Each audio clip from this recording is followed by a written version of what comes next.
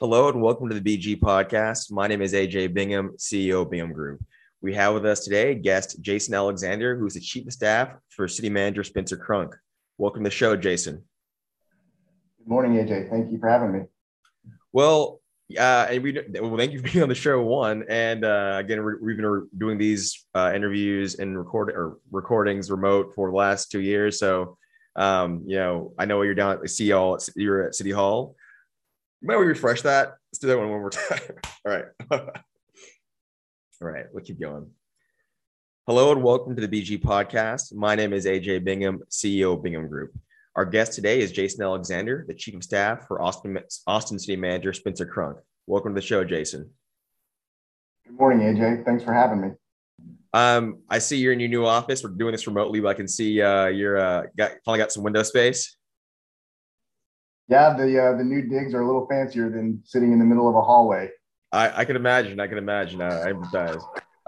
So I want to start. I know I assumed this role was new for the city of Austin, we were talking right for the show, and you clarified that. So I want you to just give some background on what your role is as Chief of Staff, and then who was the first Chief of Staff for City Manager Spencer Crunk, and then give some background on what your role is, and then how it may differs from past city managers. I know we'll get into your tenure with the city, but you've worked for under Spencer Crunk's or City Manager Crunk's predecessor, Mark Ott. So I'll turn it over to you to talk about your current role, which is relatively new, and also what it entails, and then get some background on how that role has evolved since you've been with the city. Yeah, no, I appreciate that. The role is new, at least in its current iteration. Each city manager that I've worked for has had a chief of staff in some form or another.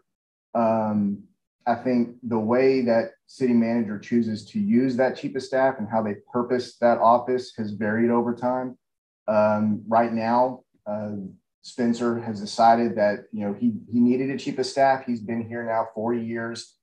Spent the majority of that time without one.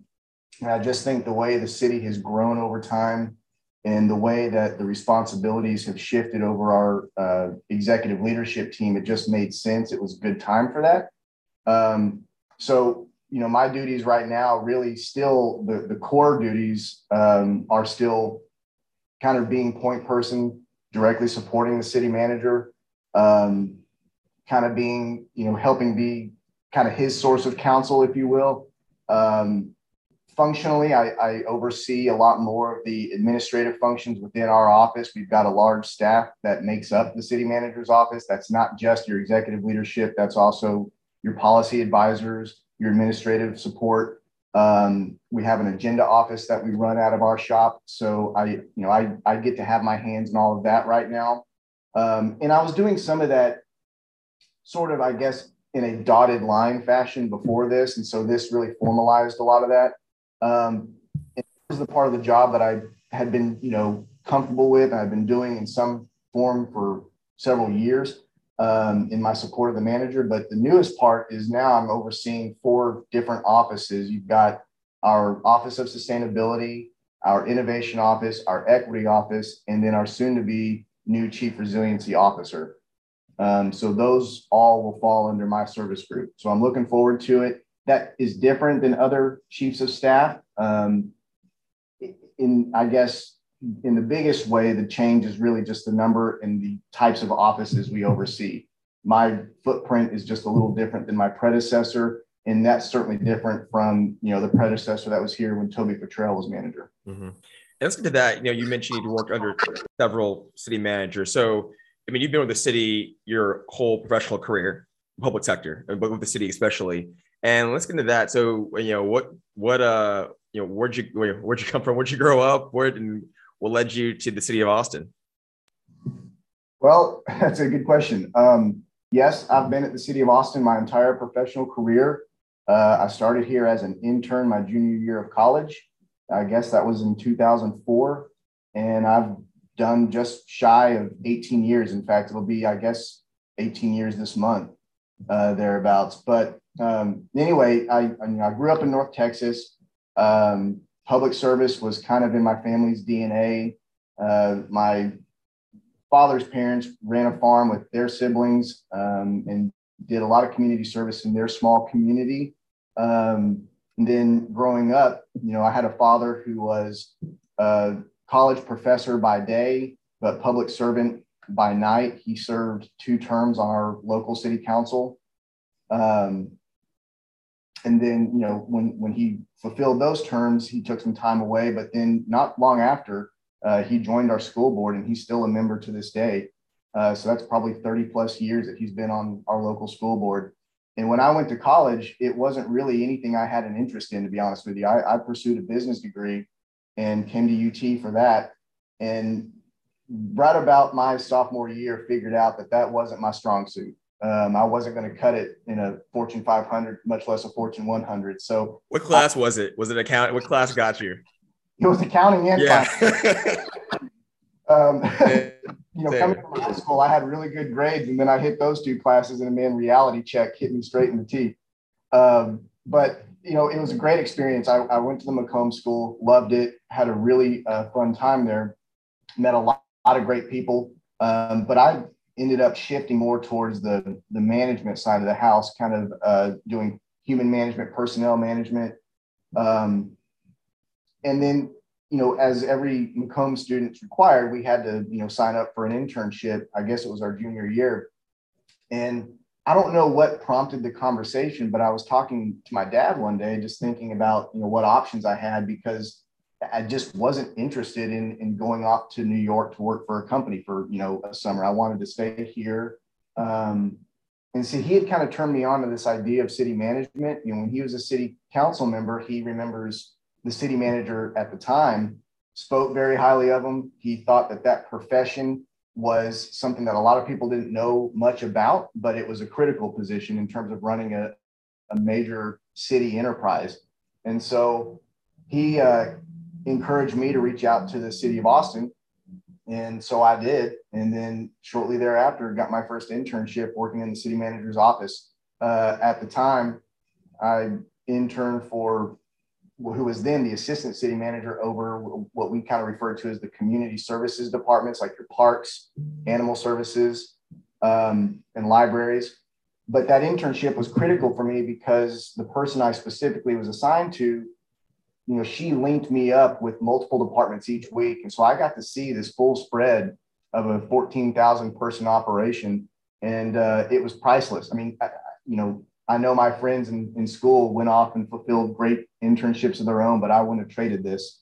And it set my eyes for this for sure.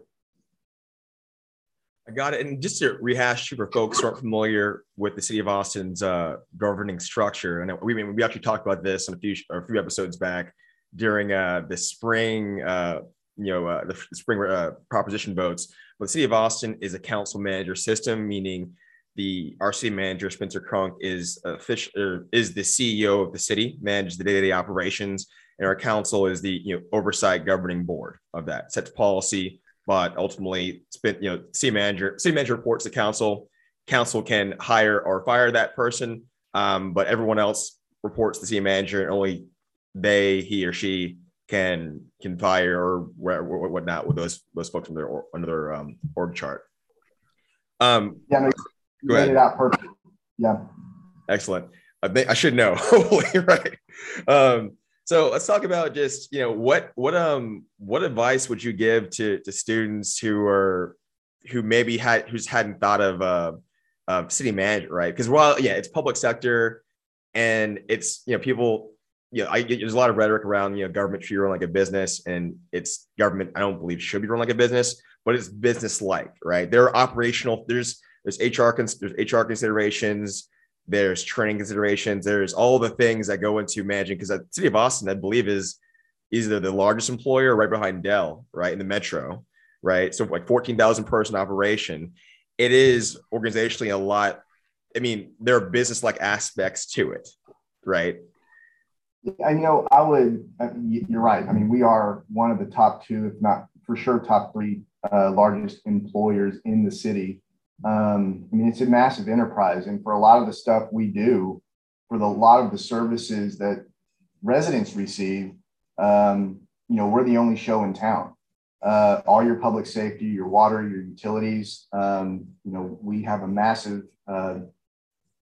Austin Airport. I mean, it's a municipally owned enterprise as well. And we just do so many things in the city. And one of the things I would want to convey to folks who might be listening, especially young students who might be wondering, like, what sort of profession could they get out of working for government? I have to tell you that, there is a lot of that rhetoric about government should be more like a business. It's good enough for government work. And I will tell you right now that in 18 years, I have worked, and I've had the pleasure of working with, truly elite professionals in their field.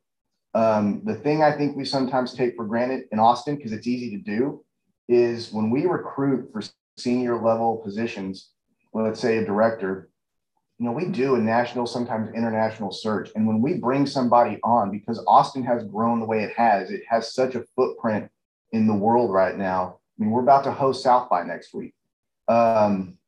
People know Austin. That has evolved over time, but Austin's always been a great place. And when, we kind of have star power when we recruit. And when we recruit and we bring in a new director, folks have got to realize that person's probably the top of their profession. And I don't say that lightly. We really bring great talent here. And it just goes to show, government work is difficult. Doing public work, doing the public good is sometimes hard because you've got so many facets of the community that you're having to hear, having to listen to, having to problem solve for. And not any one facet thinks the same. And they all think that, their issues may take priority. So it's the frustration of what I do, but it's also the joy and the beauty of what I do. So first off, I would just say that this is, while it is public sector work, it is as valuable, and frankly, me speaking personally, I think it's more critical than a lot of private sector work.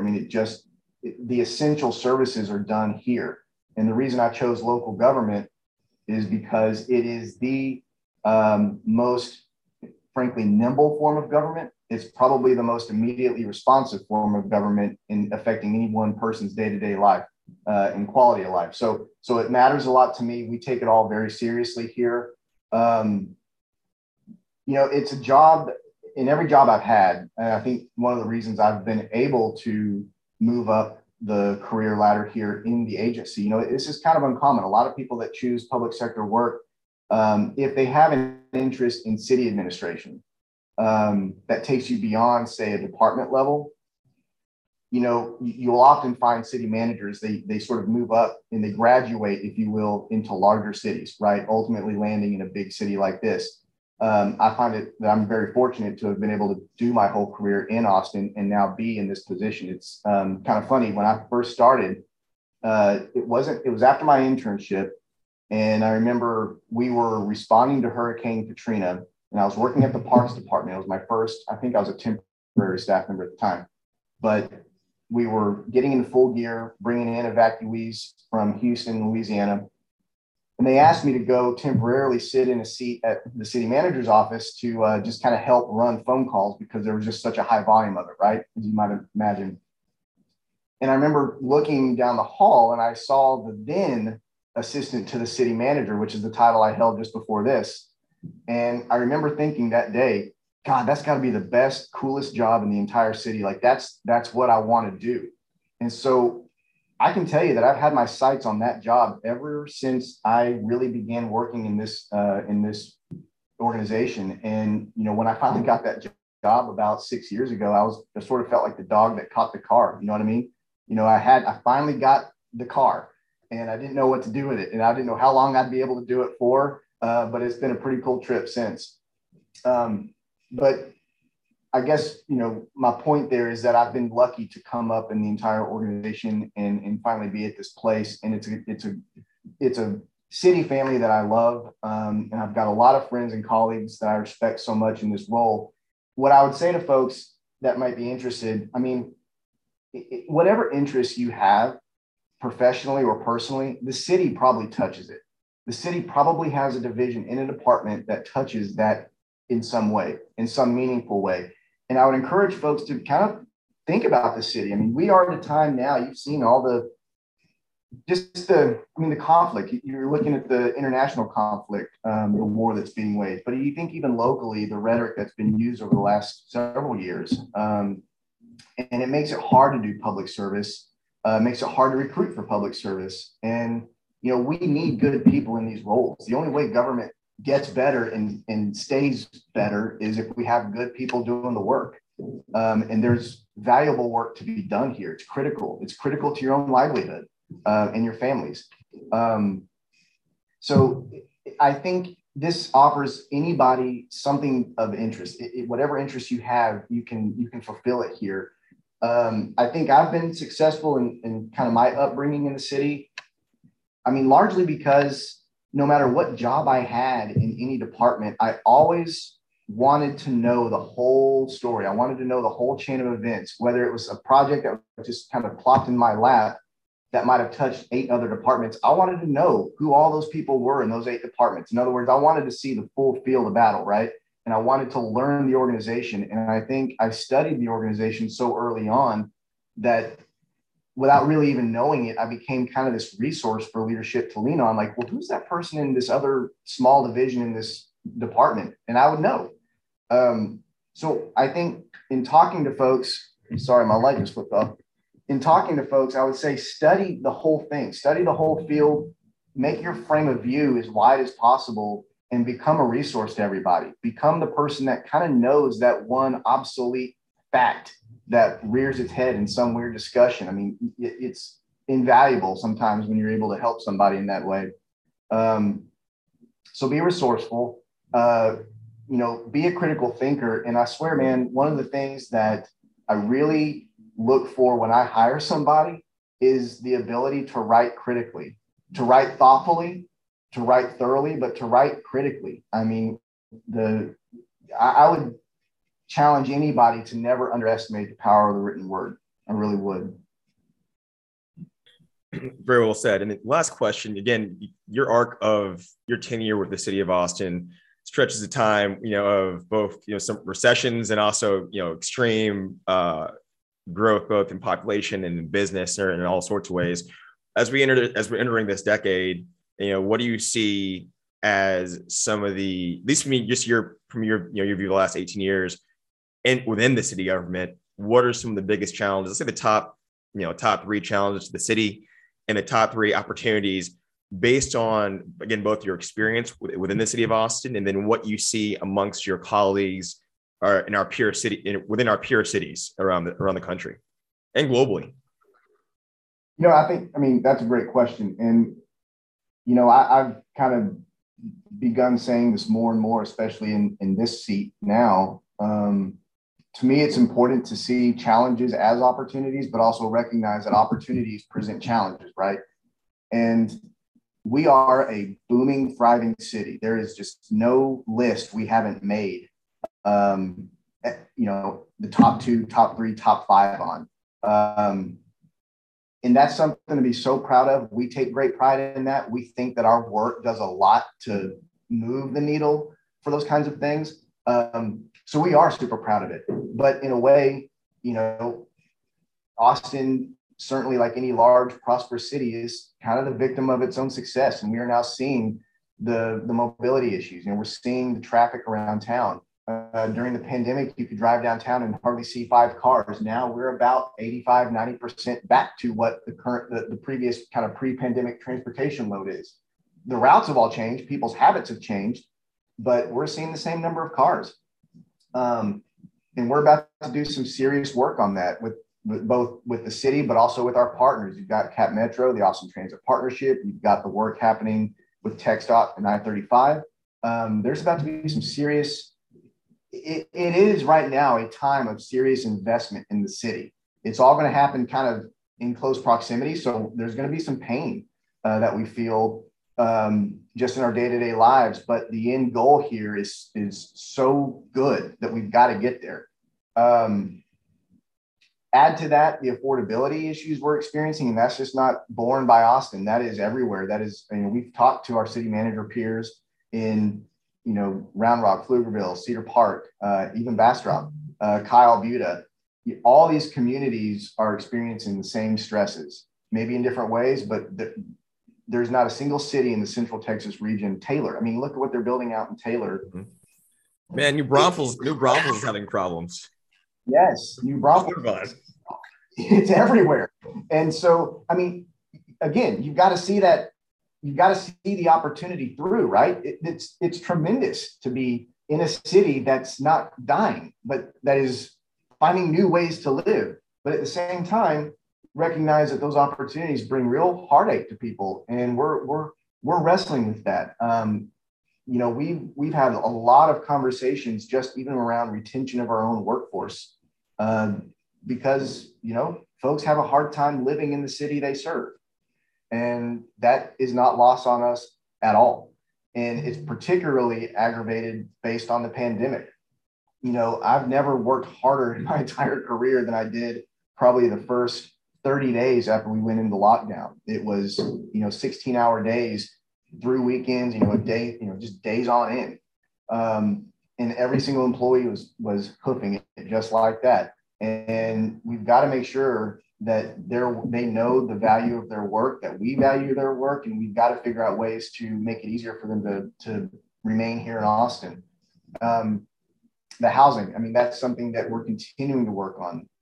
All things land development. I won't even get into all that, but you know, there's just so many things that we've got to keep our eyes on. And you know, I think those are probably our biggest pain points, because I see them again as being, as much as they are an opportunity, they're challenges we have to get around.